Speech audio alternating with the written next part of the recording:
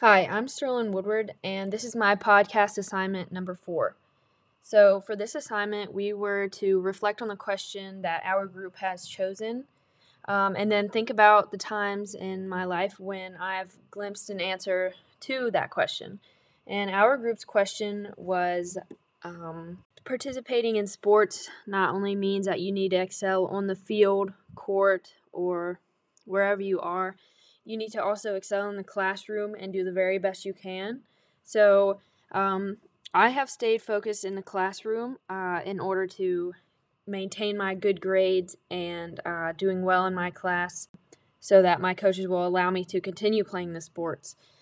In doing that, I did keep my grades up, but I also learned multiple valuable skills, and those skills include time management, concentration improvement, stress management, and many, many others.